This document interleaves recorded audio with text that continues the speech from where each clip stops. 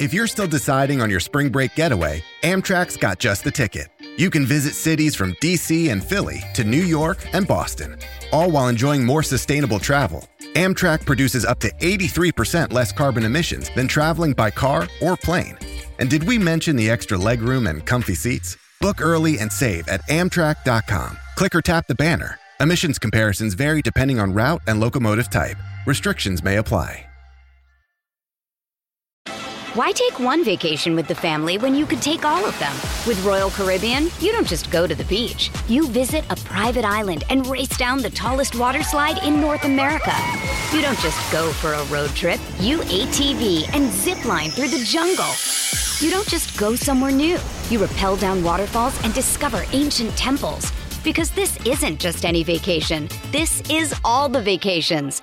Come seek the Royal Caribbean. Ships Registry, Bahamas. Greetings, loved ones. Please enjoy this week's Doing It at Home classic episode with Lisa Hendrickson-Jack of Fertility Friday and the Fifth Vital Sign. It's a fan favorite from 2022, and I know you're going to love it. Catch you next week.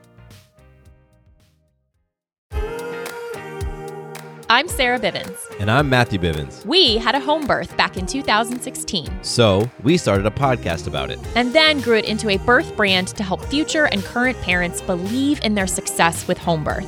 This is the place to hear home birth stories, along with helpful resources and tips to feel empowered and supported in your birth journey. This is Doing It at Home. Welcome home, everyone. Thanks for being here. It's another great day to talk home birth stories and to share empowering conversation.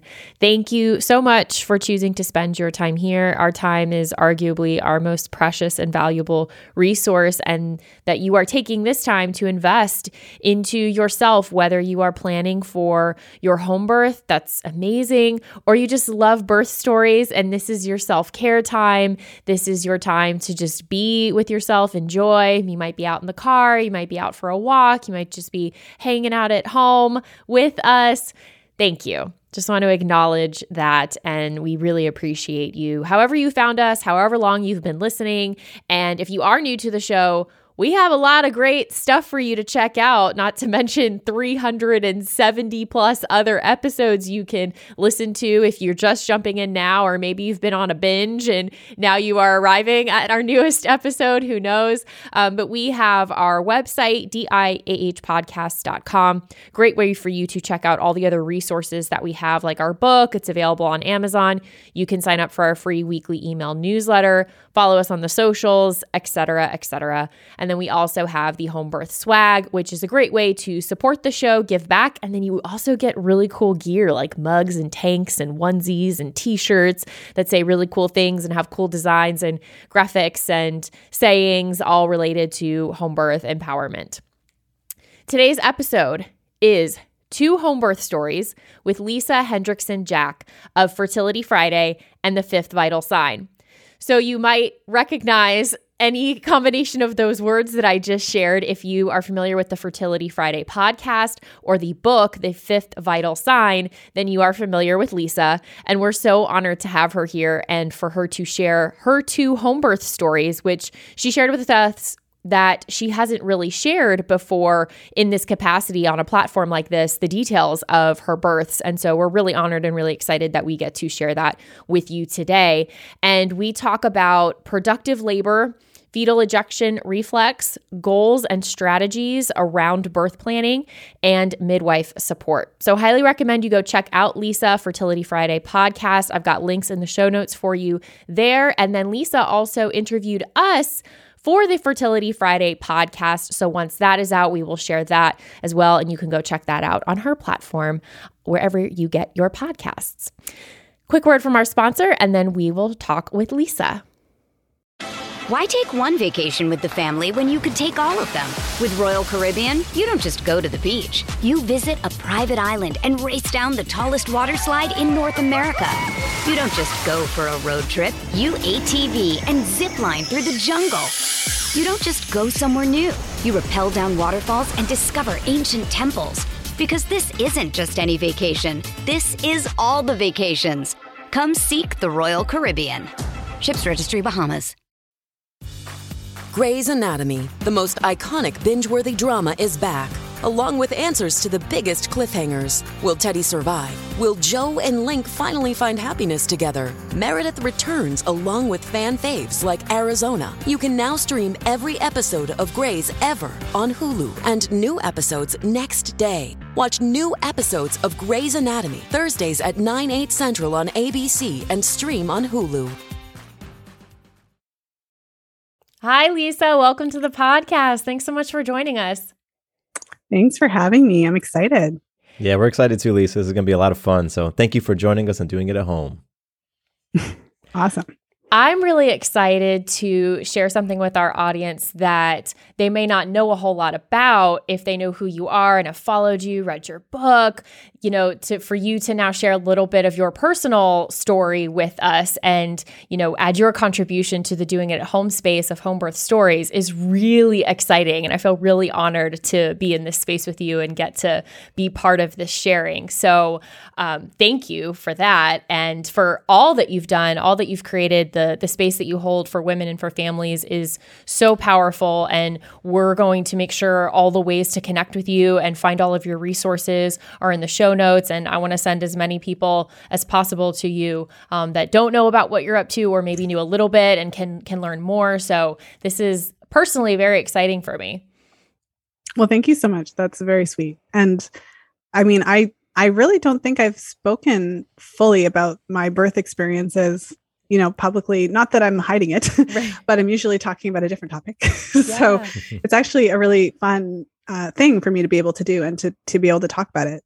Yes. So thanks for the opportunity.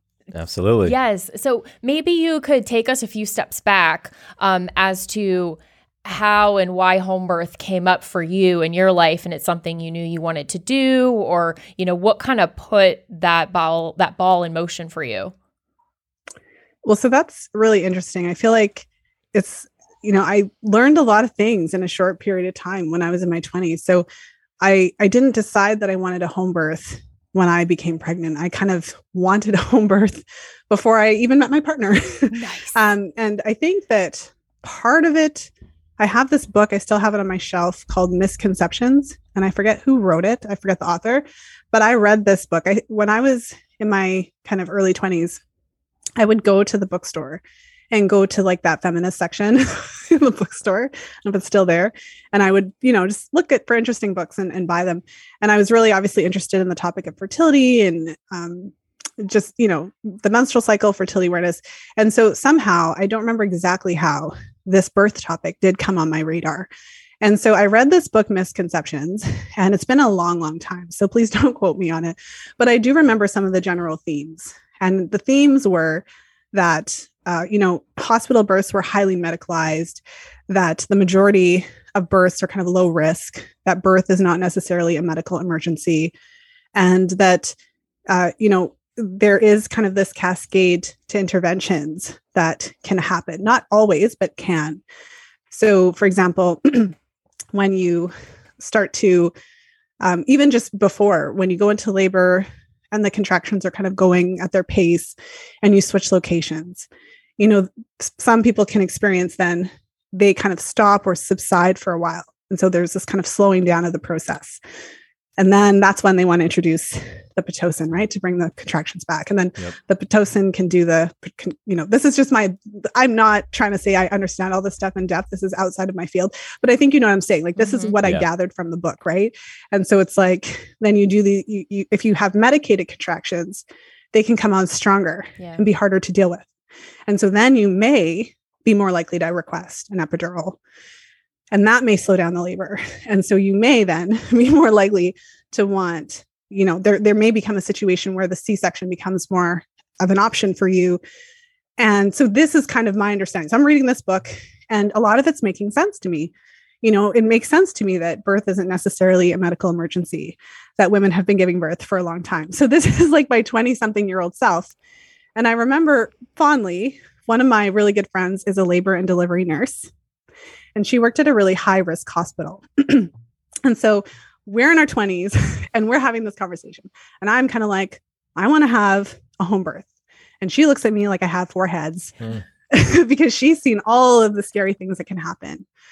But again, she works at a high risk hospital. Mm-hmm. She sees a lot of patients that are obese, that have comorbidities and different, concerns. Yeah. So anyway, so you asked how I kind of came on that train. And that's kind of how. And I think also around that time, the business of being born also came out. And so I certainly then just had it in my mind that if it was possible for me to do a home birth, that's what I'd want to do.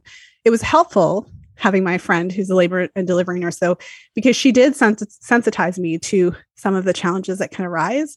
And I think what I learned from her is that in my case, I tried not to be too attached to having it one way or another or too rigid, but having kind of my optimal ideal and then trying to be open to whatever happens. Yeah. And so that's kind of what led me to that. So then when I did find my partner and when I married my husband and when I conceived and I told him I wanted a home birth, he again looked at me like I had 4 heads. I was kind of just like, what?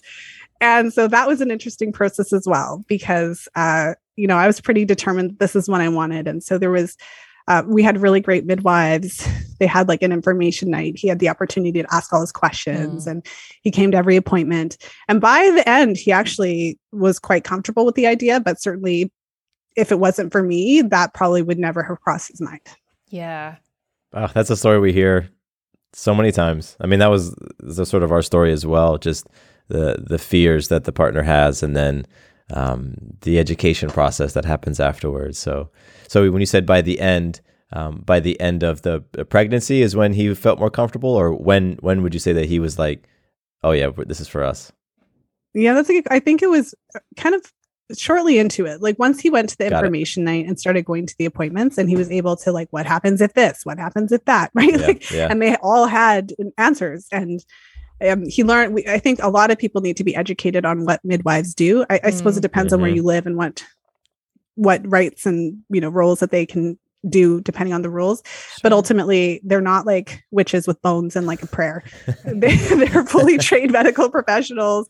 I think it's really helpful especially in his case, for him to see what they come to your house with. Yeah. Again, it's not bones. Like they fully come fully equipped to suture if necessary. They have a lot of, so I think it's helpful it was helpful for my husband to really see like, no, this is a real thing. These are real medical professionals.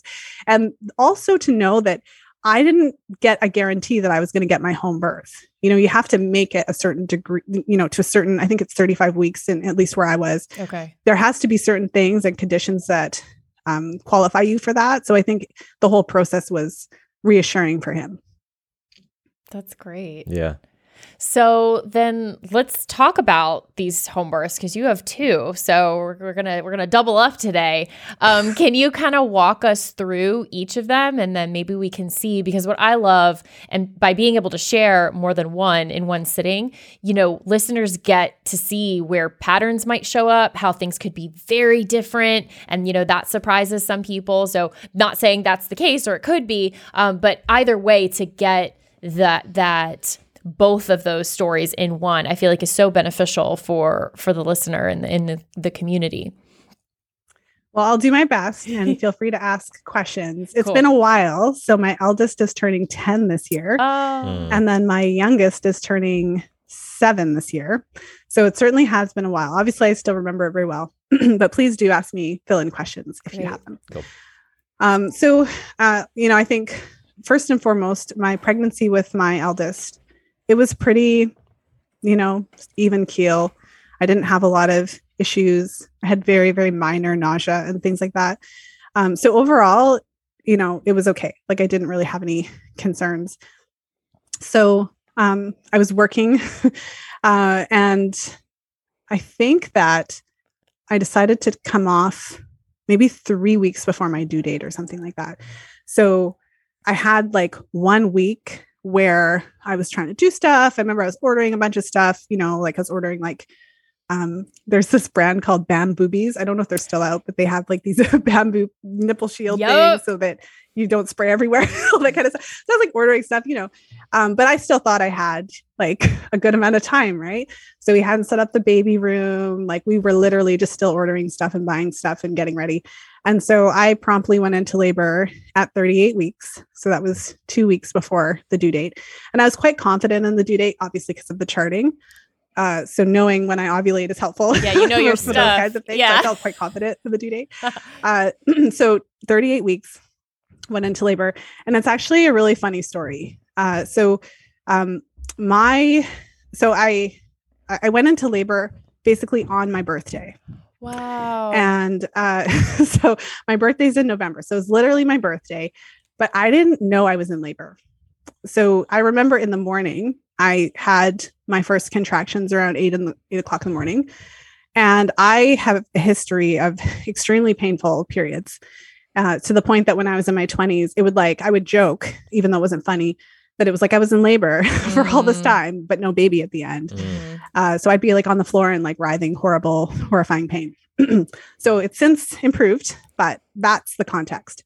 So when I had these contractions, like I know they're contractions now, but when I had them at that time, I thought to myself, these can't be contractions. My period pain's worse. So basically it felt like a tightening, like an intense tightening. It wasn't particularly painful at first, but an intense tightening. You could see the belly tightening and you could touch it and it would feel hard, right? So I was like, oh, that's probably Braxton Hicks. So I was having those every like 20 minutes for most of the day, but literally didn't occur to me that I just literally thought it was Braxton Hicks. And so I'm like living my life, going through my day, every now and then doing some breathing, whatever. And I'll also mention that I had done some preparation.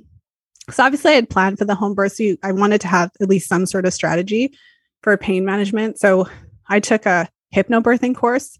And I think your audience is probably more than familiar, but a lot of people I talk to are like, what the heck is that? Yeah. And so really what I took from it was like breathing exercises. And I learned a lot. I read the book that they have, the hypnobirthing book, and it taught about the different muscles in the uterus and how they contract. I felt like it was very educational in terms of what the body actually does to soften the cervix and bring the baby down. So I felt it was very interesting.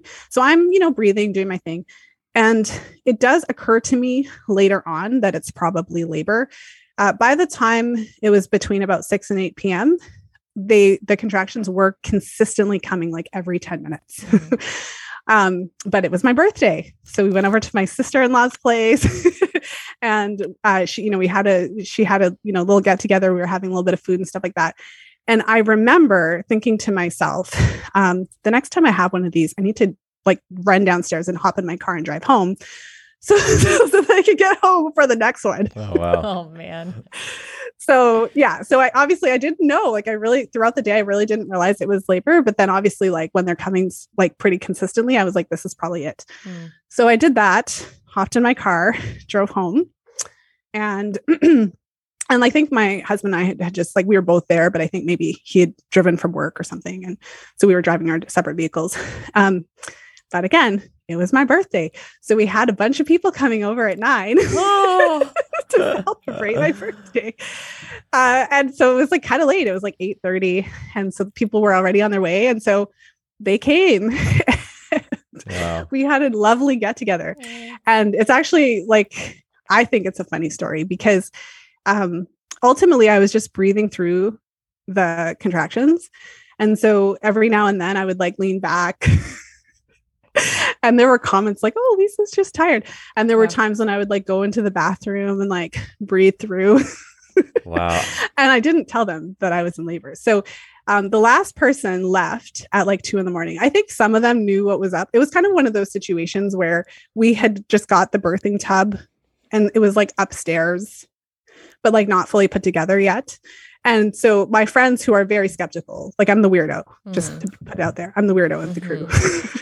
So we're like walking through the house. I'm like, yeah, this is going to be the baby room and we're going to put the tub here. And there's jokes like, ha, ha, ha, you're probably going to go into labor tonight. Ha, ha. Wow. And so yeah. So then, we're having a good time, whatever. And it was just a few friends, And then the last person left at like 2 a.m.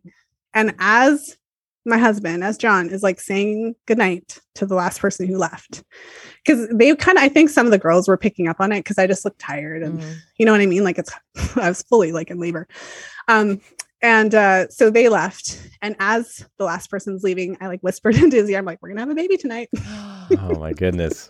Yes. So was he picking up on any of this during the course of the day and these parties? Was he like, something's going on? I'd have to ask him. He must have known. But I don't know. I mean, how would he have known that it was like that close, right? Yeah. Yeah. Because I wasn't necessarily hiding it, but I literally would just like close my eyes and like breathe through it. Wow. So apparently it wasn't that obvious. But by the time they left, I think they were probably coming more like every like 8 minutes, like something like that. Like it was very consistent. Like they were consistently coming. And obviously, as time goes by, they are closer together. And so then what happened was, I mean, we wanted to do this tub thing. And so we didn't really have a plan. Like, you know, you can put water in there, but like, how do you make it hot? Like, so he was like running up and down the stairs with like, he's boiling water on the stove and like trying to do this. So he's like soaking wet, and, like just trying to get this tub ready. And I'm thinking to myself, like, because there's a point where it gets to be harder to deal with. Because as I had mentioned at the beginning of the day, it really wasn't that especially compared to the period cramps, right? So in my case, that's how I experienced it. And so, you know, by that time it was getting a little bit more challenging in terms of dealing with the contraction. So I thought to myself, okay, I'll go and take a nice warm shower. You know, this will help to relax me. And then I did that. And then that just made them come like faster and harder. I think it like relaxed my body and allowed my body to be more effective in what it was doing, which, right. But it was kind of the opposite effect that I was looking for. I was looking for a little bit of ease, and it really seemed to help to bring them all along. So for that period of time, so that's kind of between like 2 a.m. and 3 a.m, I think, I came out the bath. I'm kind of laying down on the bed. So I'm just kind of laying on the bed. I think I asked John to put on my hypno birthing, you know, it just tells you like to breathe and stuff like that. So I'm just kind of chilling out, just him and I. He's trying to get the tub ready. He's like running up and down. Like I'm kind of yelling like surge, because that's what they called them. And he's like timing them so that we can pay attention to like how quickly they're coming. So this is all happening.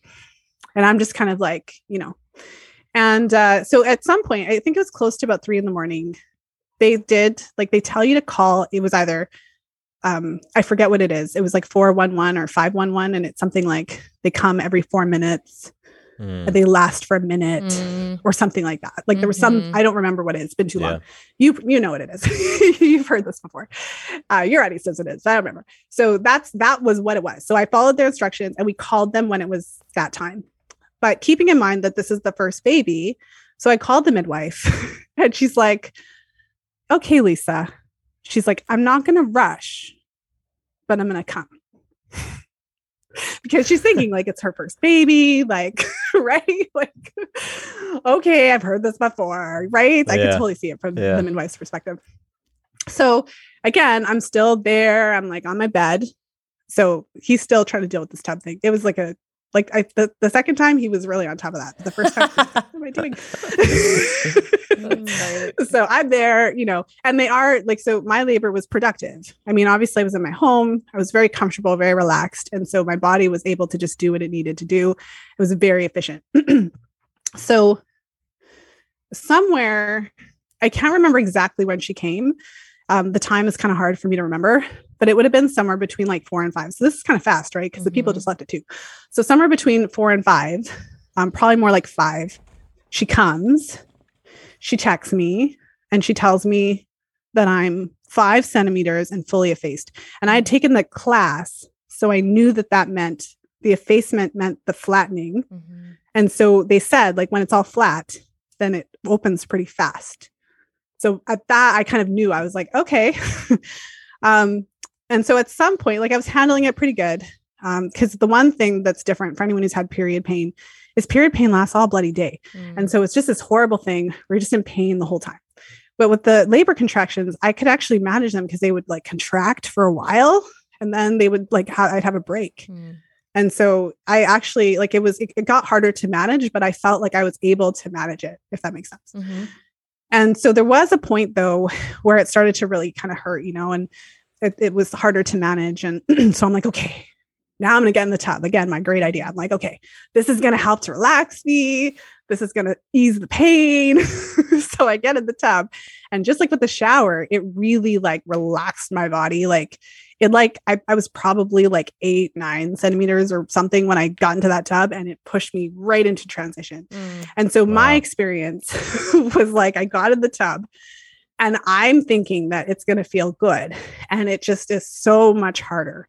And so my experience was just, it was like contraction after contraction after contraction. So before I was getting like a break and I could breathe through it and I could kind of manage, but then it was just contraction after contraction after contraction after contraction.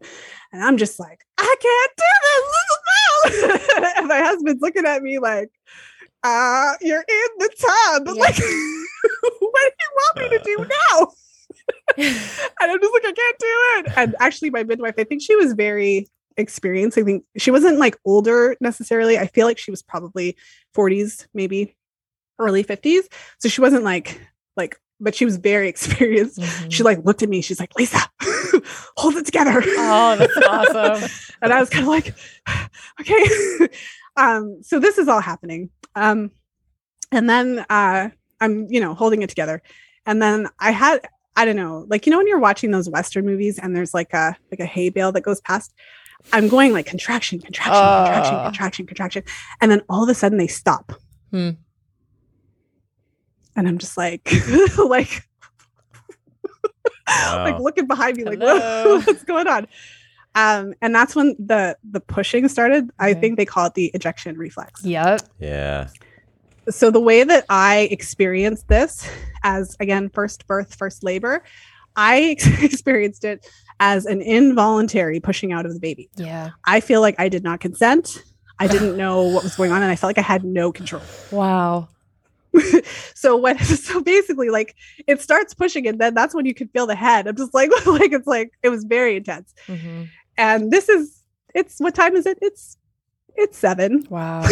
It's like 6:45. So this, like I said, people left at 2. Yeah. Yeah. It's like 6:45. You said productive. Barely productive missed the is show. a word for this. Wow. Yeah. And there was supposed to be someone else. Like the midwife was supposed to have a second person. So it's just me, John, and the midwife. Okay. And so this involuntary pushing starts.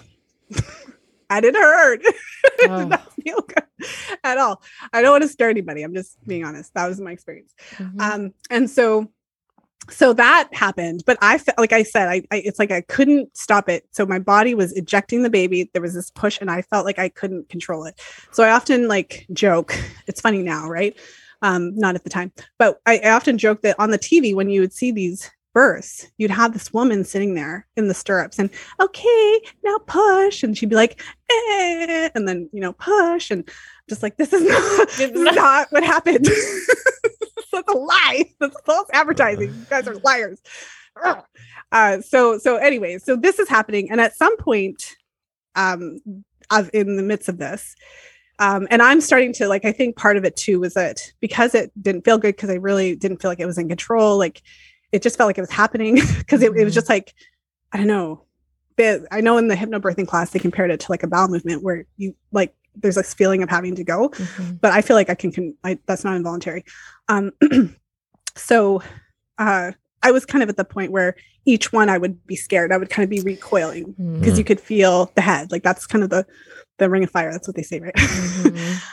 So at one point, the midwife actually went. So I'm in the tub. This is all happening in the tub, by the way.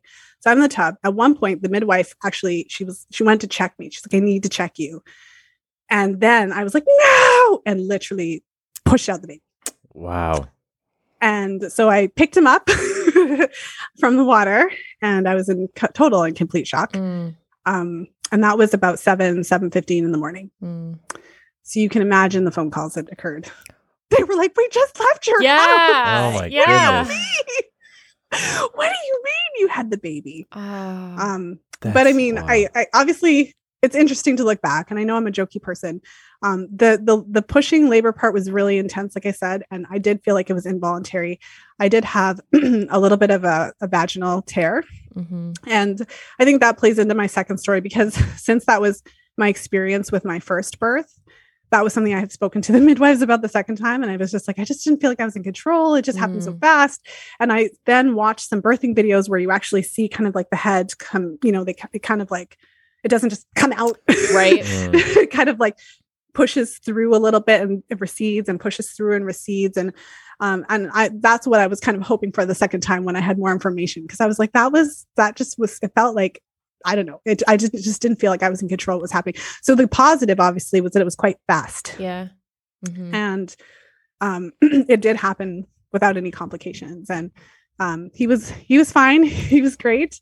He was crying up a storm, and we were able to just chill out for a while because we were at home. Mm-hmm. No one was rushing to cut any cords. Yeah. We were just able to, he was hanging out on my stuff. It just didn't shock. It was an incredible experience.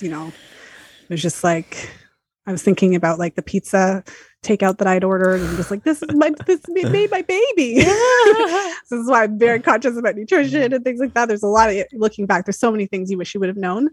But I mean, I can kind of stop there. And if you have any questions or you want to fill in, then yeah.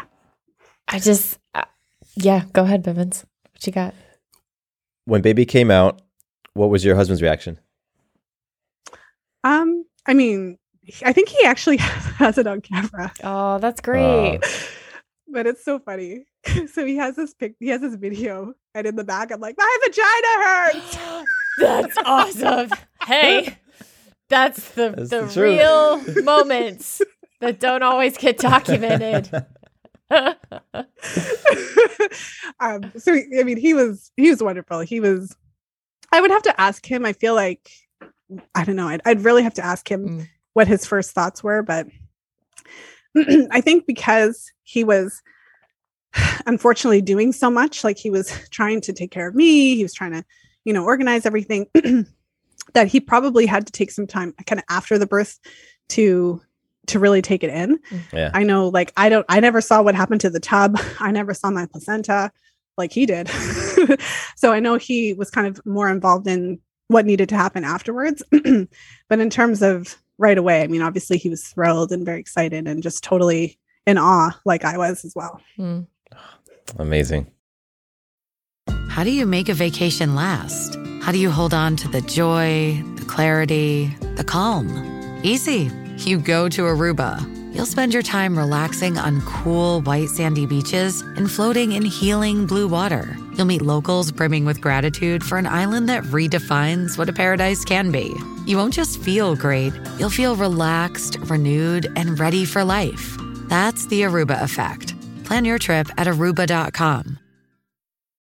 Find a fresh take on a fall getaway to Wilmington, North Carolina and beaches. Enjoy hiking trails in a state park, fresh seafood with a side of live music, and fall festivals galore. Then live it up along the Riverwalk in Wilmington's historic downtown. With 3 island beaches, Carolina, Curie, and Wrightsville, and a vibrant downtown, you get the best of the Carolina coast, all in one place. Plan your fall getaway at WilmingtonandBeachesVacation.com. I think it's neat too, and I'm looking forward to, as we get into the second story, you have some things now, you have some context about the birth experience, the experiential aspect of it, and then, what in your mind then you had, whether it was an intention you wanted to set or something you wanted similar or different, or whether or not you could control those things or not. Often we hear, regardless of how the birth went or where the birth was, your preceding births have impact on how you're going to move forward into a next one. So I'm excited to hear about that. We can rock and roll with that. Sounds good. Cool.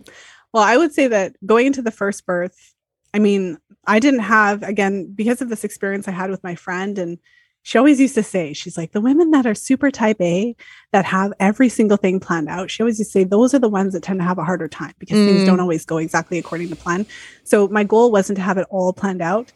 So my planning was basically like, I need a way to kind of manage. So my goal, it might sound silly, but it's true, was to not freak out. obviously there were going to be time I did, but it only happened at transition. I think that's fair. I feel like that's, that's, acceptable. But my goal was to have a strategy. So that the breathing stuff really helped me and all of that. And so ultimately I wasn't thinking about this perfect experience. I was more thinking of just what can I do to help myself manage? It's like, okay, let's do the tub thing. Let's do the breathing thing. Let's try to keep the lights dim. Let me just try to relax. And that was literally the extent of my planning. So I didn't have a lot of specifics, and I hadn't really thought about the birth part, obviously, because I hadn't experienced it.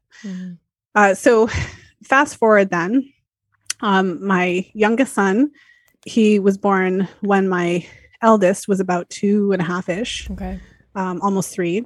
And so, I mean, there's a lot of things that I learned in between. I had much better nutrition. I could tell you that. We planned ahead for like a year before we started trying. And so, I would say that the pregnancy itself was quite similar to the second pregnancy in that I still didn't have a lot of issues, nothing really wrong. But it's a different conversation outside of the birth. But I can say I certainly learned a lot. I think everybody does. You can't have children and not learn a ton. Yeah. So I did feel pretty good going into it, the second time. And again, what I shared with my first birth was that I did, because I had this experience of feeling like I wasn't out of control. I had just asked her a bunch of questions about that, because I'm kind of like, is there anything I can do to like not have that happen again? Because I felt also, because I had that tear, that probably wouldn't happen if it hadn't have just spit out within 10 minutes. Like it was so fast. Right. And so I just kind of talked that through. So I think in the second pregnancy, when I was attending my appointments, that was something that I just, we talked about. And I also, because my eldest son was born 2 weeks early. So one of the things also that didn't happen because he was born 2 weeks early was we didn't do the home visit. So at least with my midwives, they come to the house and they kind of scope it out. They talk to you about where you're going to have the baby. And I think there's just certain things that they're just planning in that visit. So I didn't have that visit because he just came before. I think the visit was probably scheduled for the week after or something like that. So that was something that we actually obviously scheduled earlier ahead of time. And she was so great. I think I interviewed my midwife on my podcast a couple of years ago. She was so nice. And she was so I was able to go through all my concerns and all that kind of stuff. And so basically we had a plan for that aspect of it, whereas before I didn't, because I didn't know we needed to talk about that. So the rest of it was pretty similar. I had my history. I knew about the breathing and all of that kind of stuff. And I, again, obviously planned to have a baby at home. Now with the second baby, so my first was born in his room. We had put the tub up there. I think we just thought it'd be easier because it was close proximity to the bed. But now we had a child living in there. So we decided to put the tub in the kitchen. So we had kind of moved the tables, tubs in the kitchen. And then in the living room, I think my husband set up I think we have an air mattress or something. So we set it up. So I was still able to kind of rest, but we just kept it downstairs. So all of that was kind of like planned out. And then my midwife had spoken to me a little bit just about some of the possible techniques. So she was taught basically what everyone is different. I know some people wouldn't want that level of attention, but she did talk about actually having her hand in place, like when the baby's head starts to come out, to try to help to control what was going on. So that was kind of one of those things. So there was maybe more planning for the second one, just to address that specific concern of mine. And so with my second, went into labor 38 weeks. So I don't know if that's a consistent thing, but that happened both times. And ironically, my mom was coming to visit, and she literally, I picked her up from the airport, and then on the way home, I remember I stopped at the meat shop because I bought bones and I was going to make soup and stuff like that. And so I went into labor at 5 p.m. and I can't remember when I had the first contraction, but I obviously definitely knew it was labor this time. There was no mistaking it. And I'm pretty sure it was either on my way home or something. And I remember coming home, I was trying to make supper. And then the contractions this time felt stronger. So, you know, and I don't know if they needed to be to get me to stop working, because now I've got like a baby, I've got to eat dinner, I've got all this stuff going on. Yeah. And so I remember like having to like go to the living room and like breathe. And then when it was over, I'd come back and like make supper. Oh, so wow. This is kind of how this is working. And I remember I put on like the bones on a crock pot, because of course I kind of had this idea in my head that I was going to have a baby that night. So, I mean, I think that, again, like it's kind of harder to remember the second, all of the details, interestingly enough. But I felt like with this time, it was a little different. Like with my first experience, it was very like kind of as if you were reading it. Like they started off 20 minutes and they gradually went to 15 and they gradually went to 10 minutes apart. And then they gradually went to 5. Like it was more like organized. But I felt like with my second, it was very much like not like that. It was kind of, there was contractions. They were very much stronger. And it seemed like it just came on faster. There wasn't like a whole day of these contractions.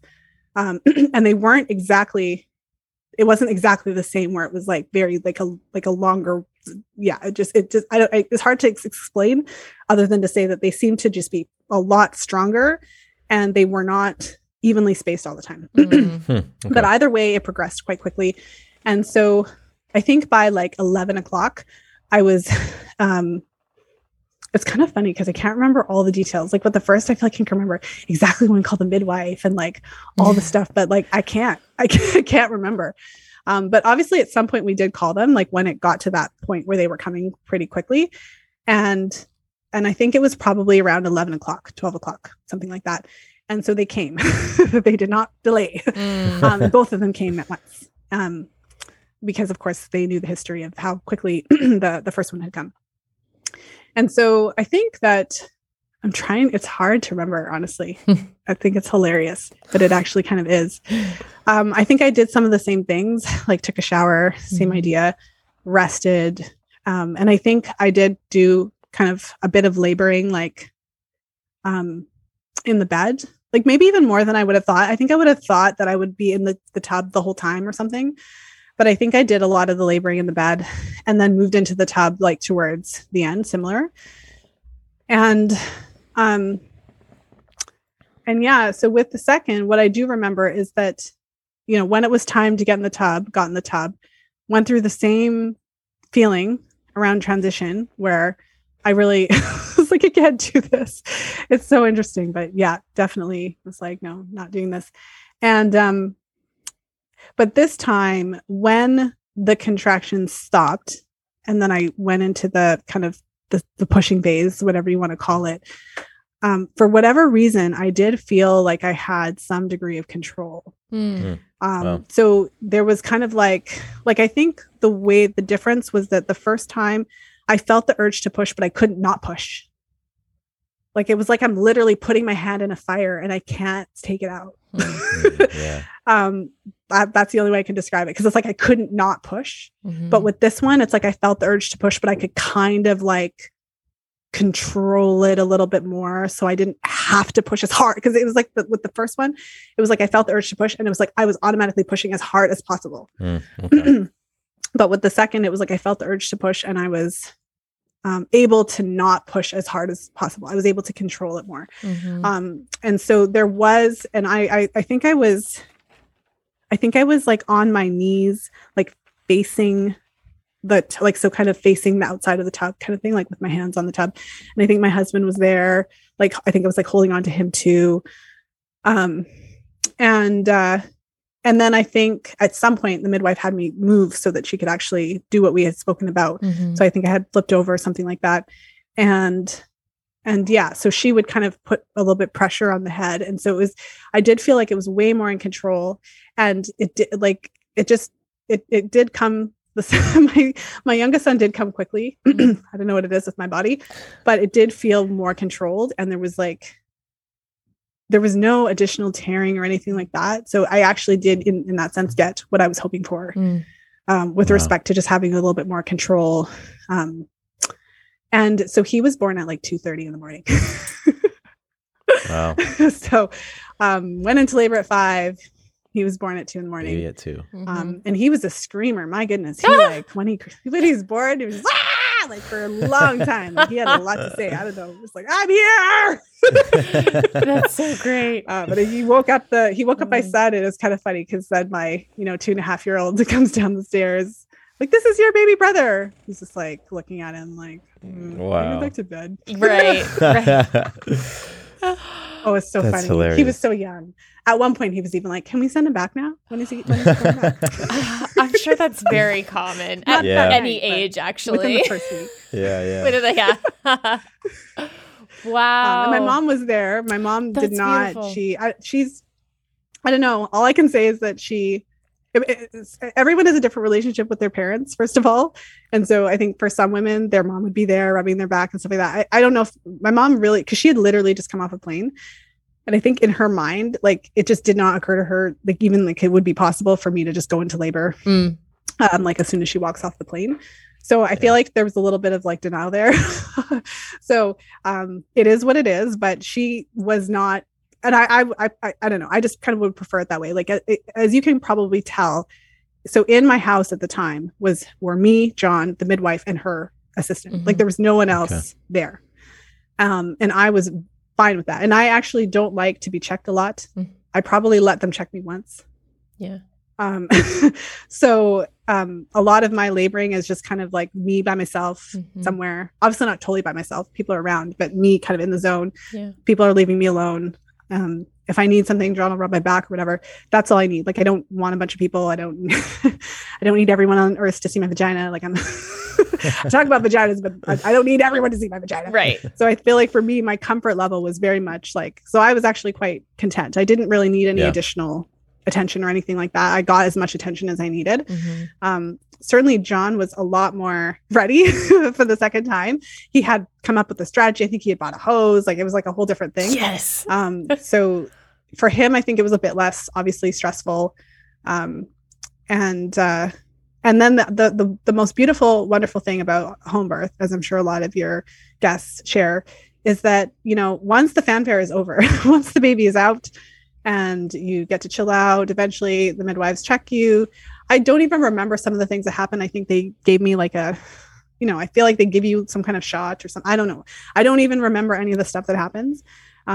Interestingly, I barely remember bursting the placenta. Like, I can kind of remember it. Like, they kind of like tugged it, and then, like, it's kind of interesting how my memory is when it comes to those details.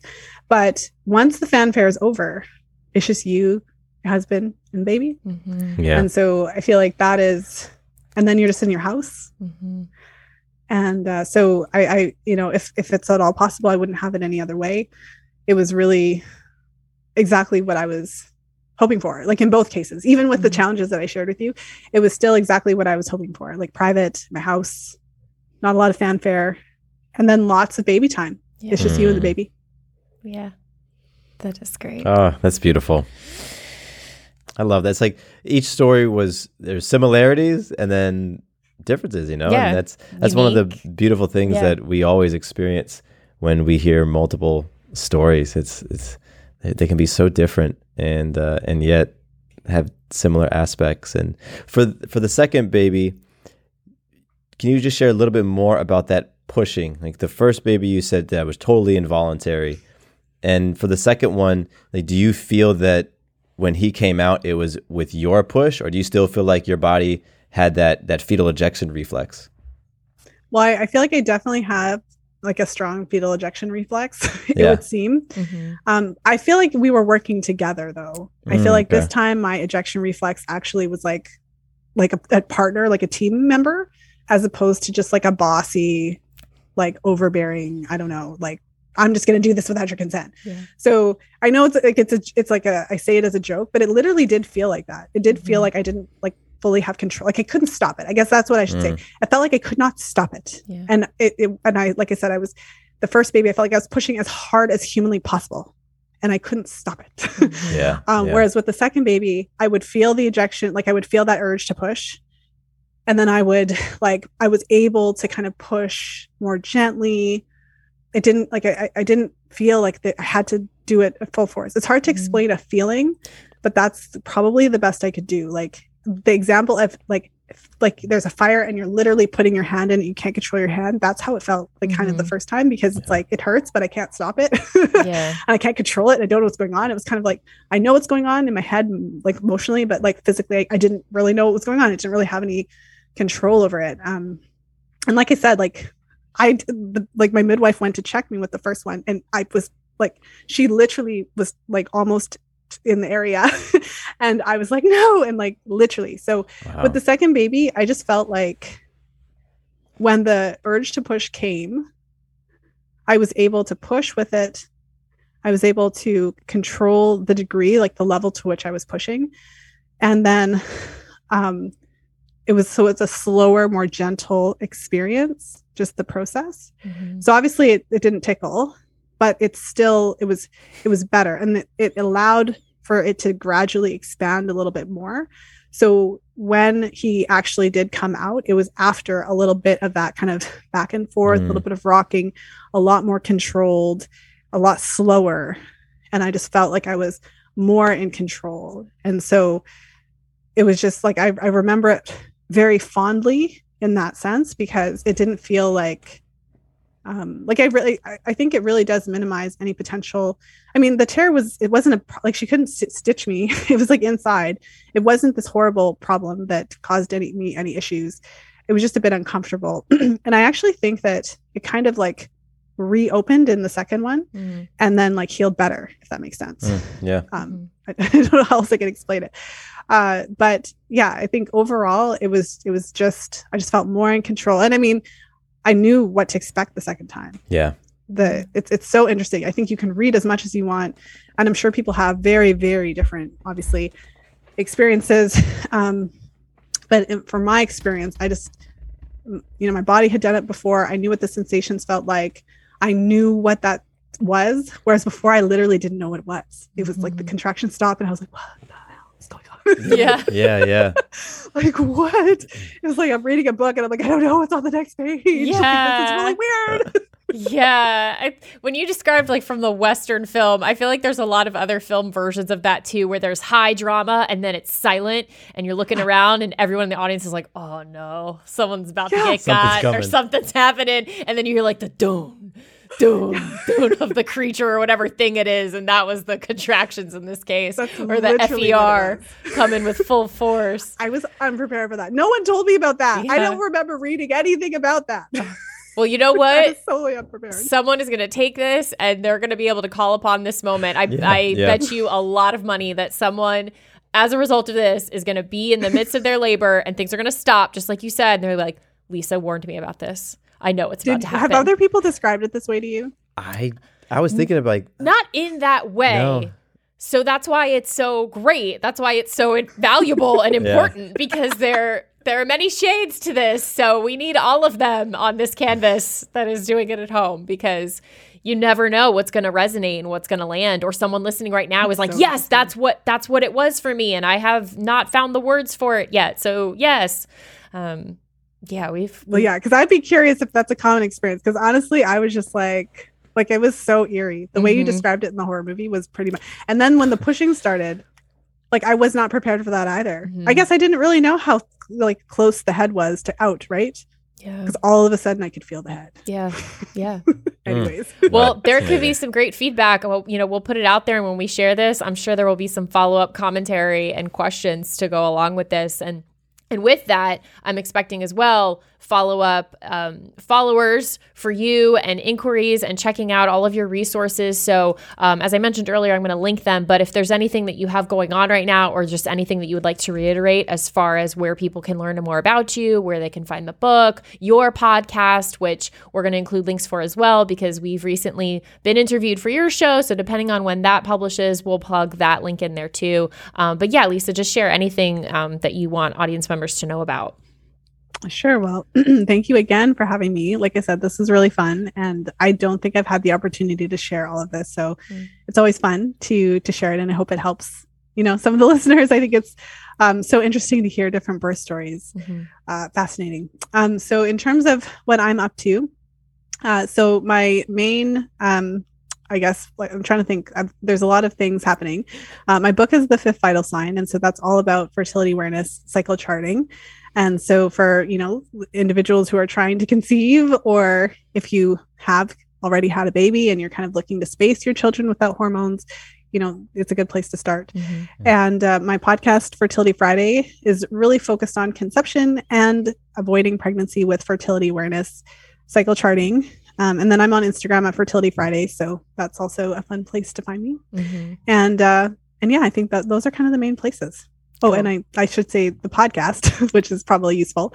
So if you type in Fertility Friday in your favorite podcast player, you'll find it there too. Yes, definitely recommend checking that out. And you said, Instagram is a fun place. It is. Your content on Instagram is so great. I get a lot of laughs out of it, as well as education. So, because you got to keep it balanced when you're talking about all these things, and you talk about vaginas a lot, you got to keep it light at times. So I just love how it is presented. It's really, really well done. So thank you for what you contribute to the space and for being here. And I look forward to staying in touch with you and being connected further and having more conversations in the future, because I think all of what you stand for and what you're about is so in alignment with our space here. So I look forward to more ways that we can be in touch. Yeah. Thank you, Lisa. Amazing.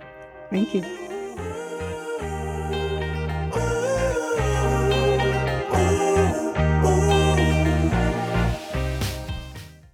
Quick note about the Doing It at Home podcast. Matthew and I are not doctors or medical professionals, and nothing we say should be taken as medical advice or opinion. If you have medical or health-related questions, please take them to a trained professional. We're here simply to entertain you with stories and conversations about pregnancy, birth, and parenthood. Does your father know you're listening to this podcast? Well, when you're done, why don't you stop by and check out a show that is 100% dad-approved, Dadages. Hi there, I'm Chad Hagel. If you're looking for useful insights and practical advice you can actually apply to work, family, education, philanthropy, and just life in general, check out Dadages. That's Dadages, wherever you listen to your podcasts.